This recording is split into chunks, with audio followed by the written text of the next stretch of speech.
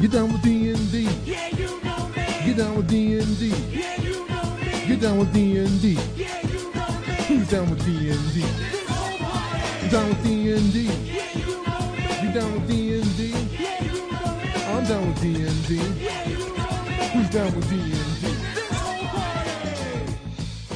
Are you ready to get down with some D&D? I know I am, and I am joined, as I am always joined, by the feud, thoughtful, and thankful Mad Wizard Merwin, because it's the day before Thanksgiving for us here. It is. Well, what does theud mean? You know, mighty thews, like you have giant arms, strong muscles, things like that. Oh, yeah. Yeah, that's not me. But I know, but I thought it'd be funny. but maybe it is the Mad Wizard. I don't know. I mean, I'm sure it was at some point, right? 'Cause Beneath the all Mad those Wizard robes? Probably, yeah. I could see that. I mean, I imagine at some point the Mad Wizard was theud, Mhm. right? Yes. But I am definitely thoughtful and thankful. I am there thankful you that go. we get a chance to do this every week and that there's games out there to be played and that we have a lot to talk about this week. Yeah, we do actually. So before we get into the announcements part of our show, Chapter 4 of Dragon Heist is this complex kind of thing, and we're going to break it up into 3 weeks. So you'll be hearing about the fourth chapter of Dragon Heist for the next 3 weeks. We'll get into that a little bit later, but to get to announcements, first things first, getting started on the DM's Guild, Part 1, your first product. So this is a Gnome Stew article written by Jen Adcock, who she's on the writing team now for some of the adventures that are coming out for Winter Fantasy and a trilogy that I'm helping, right? Yes, she is. So this is some really good information on what you can and cannot do on the DM's Guild. And Sean, you had some thoughts about this article too? Yeah, I mean, I think it's a great article, first of all. I think Jen really knocks it out of the park when it comes to clarifying certain points that may not be crystal clear in some of the official documentation, as well as explaining some of the basics for when you do put your own content up. And some of it seems like it should be a no-brainer, but the problem is there is no such thing really as a no-brainer because there are a million different ways that things can go wrong, even with people with brains. So if you do get a chance and you are either interested in putting things up on the DM's Guild or if you are already putting things up on the DM's Guild but need a refresher or just are looking for some tips, go check out this article. It talks about kind of the initial things of what you can and cannot put up there. Via licensing, the difference between kind of the OGL and the SRD, what you should be writing, how you should be writing it, the importance of playtesting, doing covers, art, formatting, and then kind of all the legal boilerplate stuff, logos to use, what not to use, making sure you properly accredit the people that did work on the product, even if it's art. That you're using. So all of that stuff is in there. Especially if it's art that you're using. Yep, exactly. So it is a really great article, and it's just part one of at least 2 parts I know. So check that out because it really is full of great information. It really is. Okay, so that's that. I thought the interesting thing about that was when she talked about playtesting. She's like, playtesting is important, but it's also good to run the stuff by other people, other GMs, other writers, things like that. That is not something that we necessarily ever say out loud, but it's really good if you can do that. If you can find people that'll read your stuff and just take a look over it. Sure, yeah, that's exactly right. As great as playtesting is, and you should always do it, there's always some value in running your stuff by, even if it's not someone who you would consider, an expert in the field or anything, just an average everyday reader can pick up on things that might be confusing. Mm-hmm. All right. Next thing, Invasion from the Planet of Tarrasques. So this thing is just all kinds of ridiculous, and it's very awesome too. So yeah, this is an adventure. It's very cheap. It's on the DM's Guild. It's written by James Introcaso. Mm-hmm. Here's the description of the adventure. Halaster Blackcloak, the Mad Wage of Undermountain, always has a contingency in place. As long as Undermountain remains beneath the city of Waterdeep, Halaster can never truly die within its walls, for the dungeon rebuilds the mage's body on the rare occasion when the adventurers kill Halaster. Halaster realized that if adventurers destroyed all of Undermountain, a nigh impossible feat more difficult than even slaying the mage, he would lose his immortality. To further protect his life, Halaster took some of the rooms and halls of Undermountain and flung them across the multiverse, including other worlds of the material plane. With Undermountains spread across existence, the task of permanently killing Halaster is even more difficult. Unfortunately for the mage, a party of adventurers recently killed him in his dungeon beneath the City of Splendors. When Halaster's body reformed, he found himself in Phalanx, another world of the material plane inhabited entirely by enormous carnivorous monsters with endless appetites. These scaly bipeds are closely related to the Tarask, an infamous monstrosity filled across the worlds of the material plane. Halaster, now obsessed with punishing the adventurers who killed him, began to hatch a plot. If one Tarask could level an entire city, what could a planet's worth of the beings do to Faerun? Mm-hmm. It sounds like the best B-movie plot ever for a D&D adventure. Oh yeah, I mean this is like, let's do Godzilla versus the Tarasks, big time. Yeah, I mean it's first of all it's for 20th level characters, so right there it's completely gonzo ridiculous, just by that. Yep. And then throw in not just one Tarasks but the planet of the Tarasks, and you've got yourself a fun evening. And, right. and what I like about it is that it does have the stakes that a 20th level adventure should have. Basically, this whole city is in danger. And, city? World? Well, yes. I mean, this whole world, but it starts with the city collapsing around you. So it's not just 20th level characters in a mano-a-mano fight with a monster. It's you have to save this tower. This tower topples over. So now you have to use your resources to not just defeat the monster, but maybe save the people in the tower that's falling. Mm-hmm. And that's an epic scene worthy of a 20th level adventure.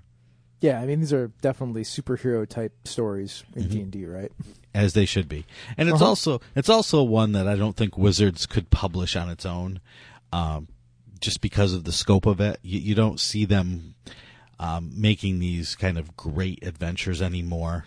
Great not in terms of quality, great in terms of scope, right? They're not doing these 20th level adventures, although Dungeon of the Mad Mage does.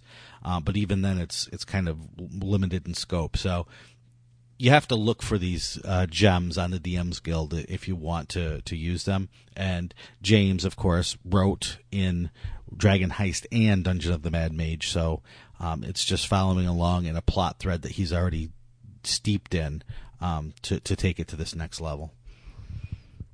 Yeah, it's pretty great. Mm-hmm. So what's next, Sean? Next is another new adventure up on the DM's Guild called Krenko's Way.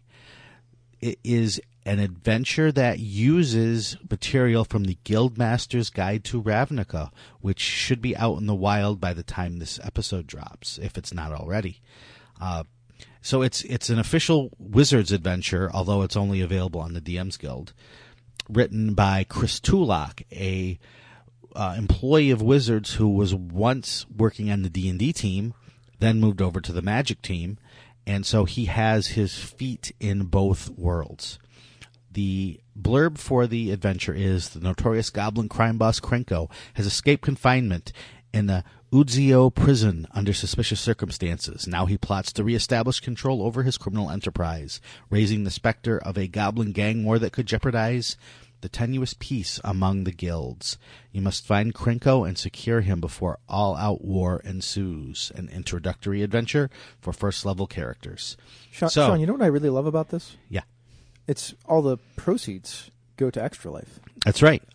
Everything that Wizards would get, which I believe is now, because Chris works for Wizards, probably about 70% of the funds for it will go to Extra Life. So I also bring this up because they recently announced that not only on the DM's Guild can you create content for the Forgotten Realms and for Ravenloft and for Eberron, now you can also create adventures, content for Ravnica. So for all you Magic fans out there who are also D&D fans, and you've been waiting and waiting and waiting for the two to merge, now you can merge them. Go do your thing. Go download the content guidelines and FAQ for DM's Guild creators, pick up some art packs, and go to it. Do your thing. You just have to remember that you can't use artwork from Magic the Gathering in your own products. Yeah, there you go. So tell me about Hasbro Game Centers. So on EN World a few days ago, they put up a story that Hasbro had entered a licensing agreement with a company called Kilburn Live. Kilburn Live is a global play and entertainment company that does kind of entertainment experiences, live entertainment experiences. So when I think of this, what comes to mind is kind of the in malls, especially in Buffalo, they've started putting in these like escape rooms, but kind of more interactive. Yeah. More kind of less sedate. You know, an escape room is usually you go in, you have an hour, and you kind of look at things. There are some more active ones, and so I'm seeing this. And right now, the talks are only to create these interactive experiences in a high energy gamified environment with multiple activity zones. And so they talked about, My Little Pony and Mr. Potato Head and G.I. Joe and Clue and Battleship and Hungry Hippos and Trivial Pursuit and other Hasbro licensed products to turn these into interactive experiences that you can go to with your family.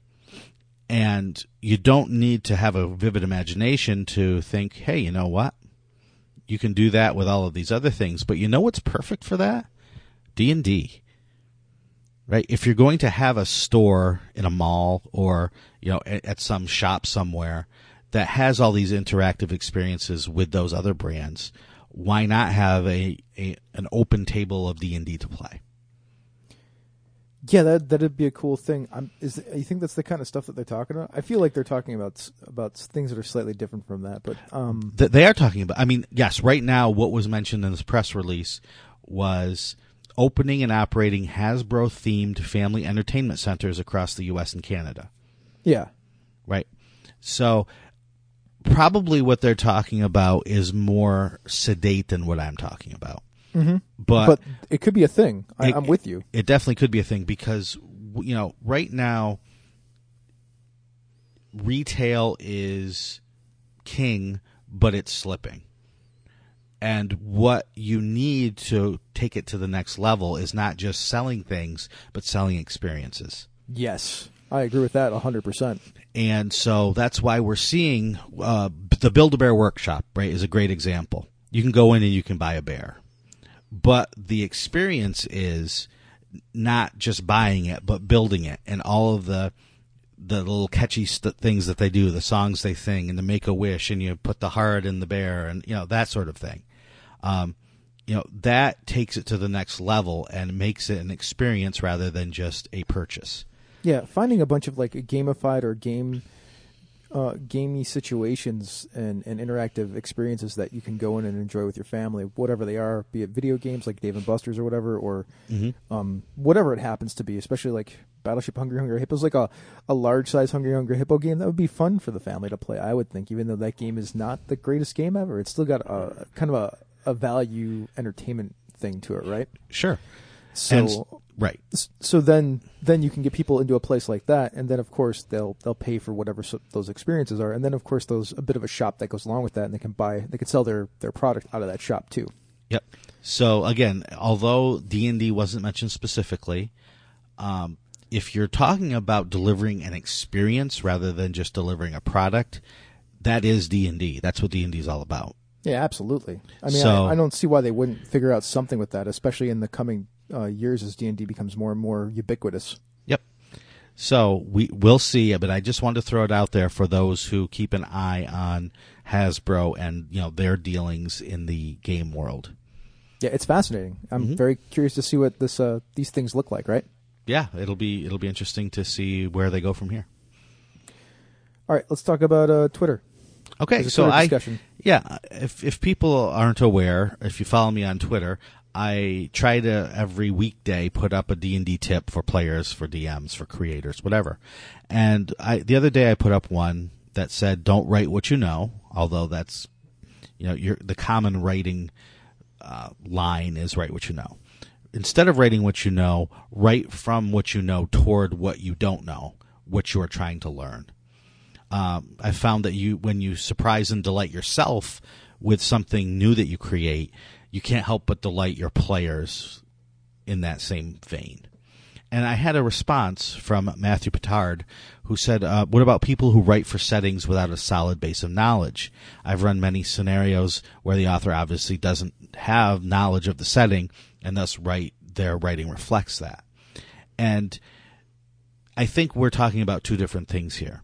So I just wanted to address this quickly. I didn't say don't know things, right? You should, if you're writing for a setting, especially if you're writing some official content, you obviously should know what you're writing. But even in that case, you don't have to be a slave to canon, right? You can start with what is known about the world and then write towards something new.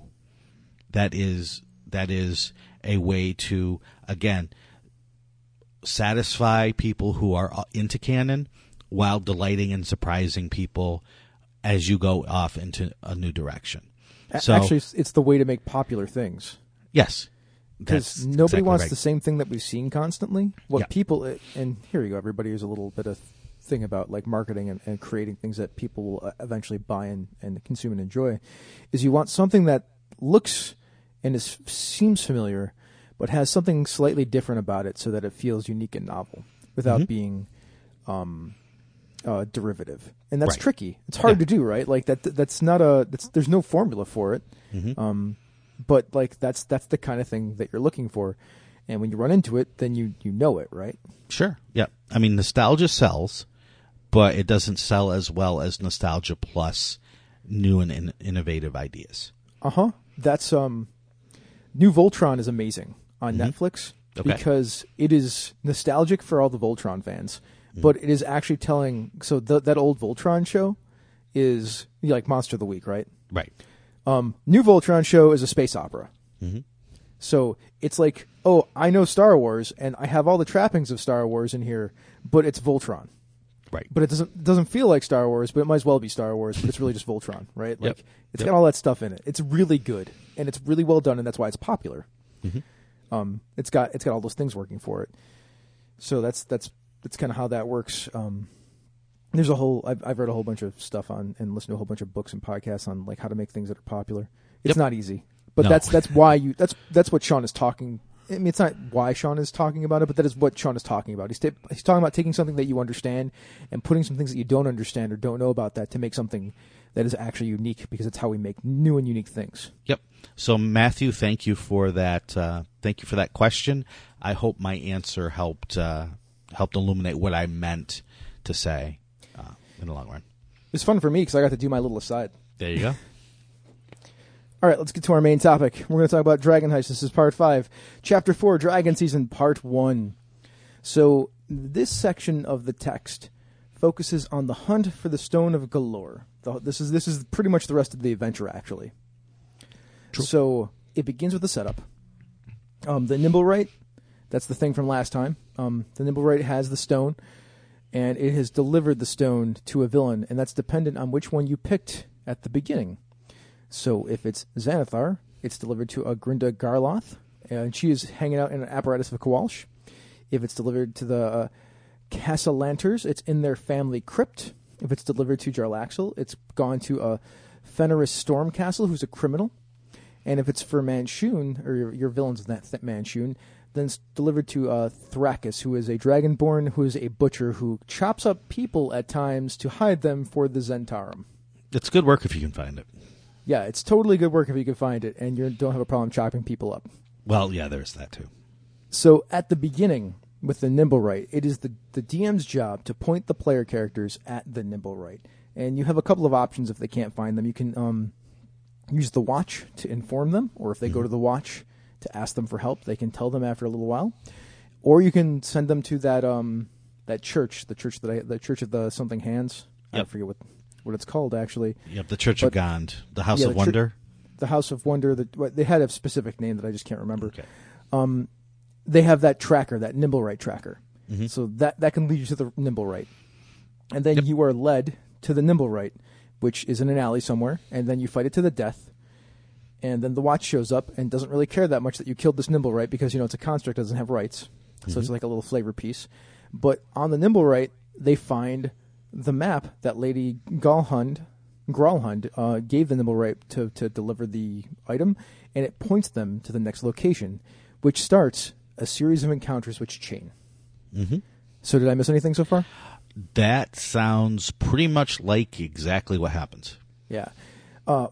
So this setup part, what do you think of it? Like, it seems functional, right? It seems fine. Yeah, it's not as flowery. It's not as intricate as it could be, but in some ways that's better. Oh no, that's fine because it's about to get crazy. Exactly.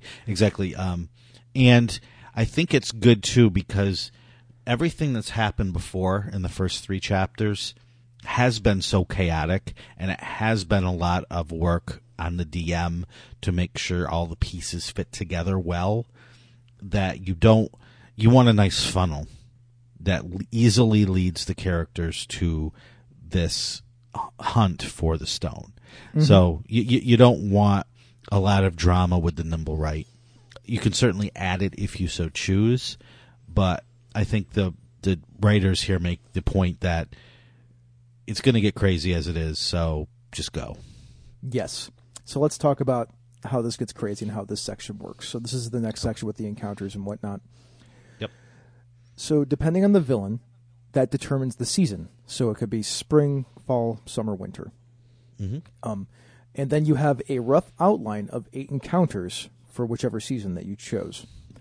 Now, this outline of encounters, this chain of encounters, leads the PCs to finding the Stone of Galore and finding the Vault of Dragons. That is the purpose of each of these, of this whole section. Right. So each season then has a summary for what's going on because each villain's a little different. Mm-hmm. So it's, a good, 3 or 4 paragraphs of what's actually happening. Then each season has its own weather effect, which has a mechanical implication, which I think is pretty neat. That helps to differentiate things. Sure. There's this handy flow chart for the different seasons. They're just like straight lines that go down, but it tells you how they go from different encounter to different encounter. Right. Let's talk about these encounters for a second. So there, if I remember correctly, there are 10 encounters. There are 10. I just want to make one point here, just in case it wasn't clear. Sure. These chains differ from season to season. They do. So there are 10 encounters. When you choose a season, you will play 8 of the 10, and these encounters are reused for each chain.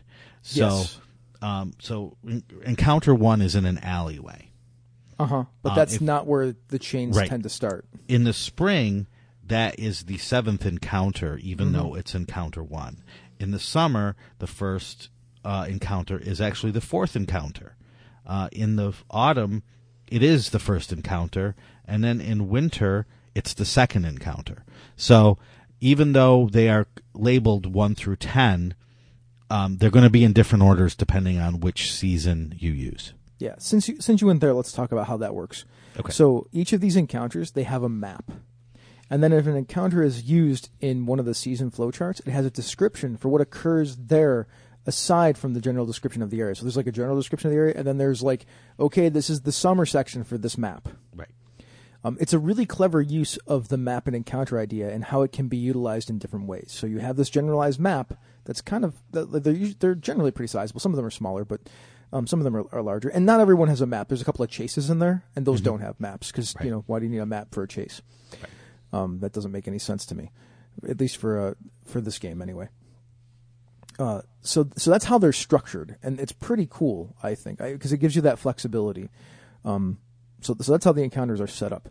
Now, the encounter flow, it starts with wherever the Nimblewright delivered the stone. So then after that, it has a number of complications related to the situation described in the summary, and they go from like people not wanting to give up the stone to people stealing the stone to the stone getting lost to the stone not wanting to be where it is because it's intelligent itself. It's really kind of crazy because that's how these things happen, right? Right, and that's a very important point. Is the characters might gain access to the stone well before they've played all 8 of those encounters. Mm-hmm. And if they do, the built-in story / game mechanic to force them to continue along the path is that this stone is intelligent and it can take control of the character. Yes. So a character that has it, until the story is ready for the characters to move along, this stone will make the character who holds it do things that they don't want to do. Yep, that's a thing. So we were talking about how the middle of this is like all this crazy stuff happens because it can. Like that's kind of how what happens when there's like different factions that want this thing and different people that end up having their hands on the stone that start betraying people. Yep. That's kind of the thing that happens. Yeah.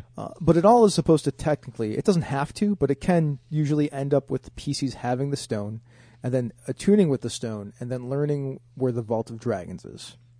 That is correct. That is the flow of how this thing tends to work. There's a sidebar for if the bad guys get the stone instead and what happens then, which is really good, which is basically the bad guys get the stone, they have it for several days until they can figure out how to attune with it themselves, and then they go to the Vault of Dragons. Yep. And to be just to really be thorough here, there are chapters that describe the hideouts of each of the villains. Yeah, we'll talk about some of those too. Yeah. Just so one thing that could happen is the villain could get the stone, then the characters would have to go to the hideout of those villains to retrieve it.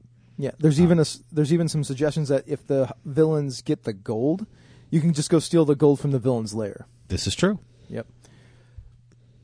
There's also some advice that says you don't have to run the encounters in the order that they're presented because the PCs will inevitably do something that you didn't expect.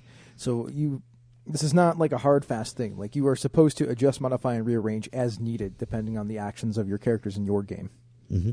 Which I think is really good. I'm glad they said that because some people get confused about stuff like that. Right. But also remember that if you're looking at an encounter in this section, you're only going to use a quarter of it, basically. Yes, that is true. And you could actually read over the other ones and decide, I like those enemies better. So use that. Just remember to follow up on any of the story points that would change if you did that and bring them back around to the story you're telling. Mm-hmm.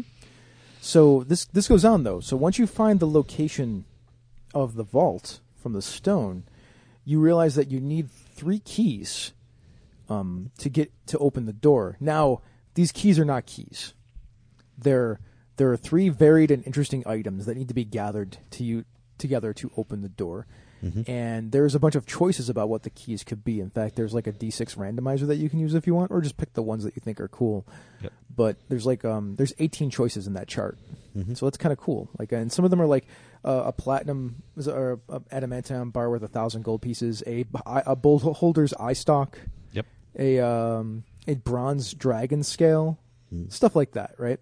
Or a unicorn, or a unicorn, right? Just because they're lying around. Yeah, because they're just lying around. Oh man, sorry, you said unicorn. I just recently watched. I was watching Legends of Tomorrow, and there's like an episode with a unicorn in it, and the unicorn's like a vicious, terrible thing that like punctures people with its horn and then eats their hearts. I like it.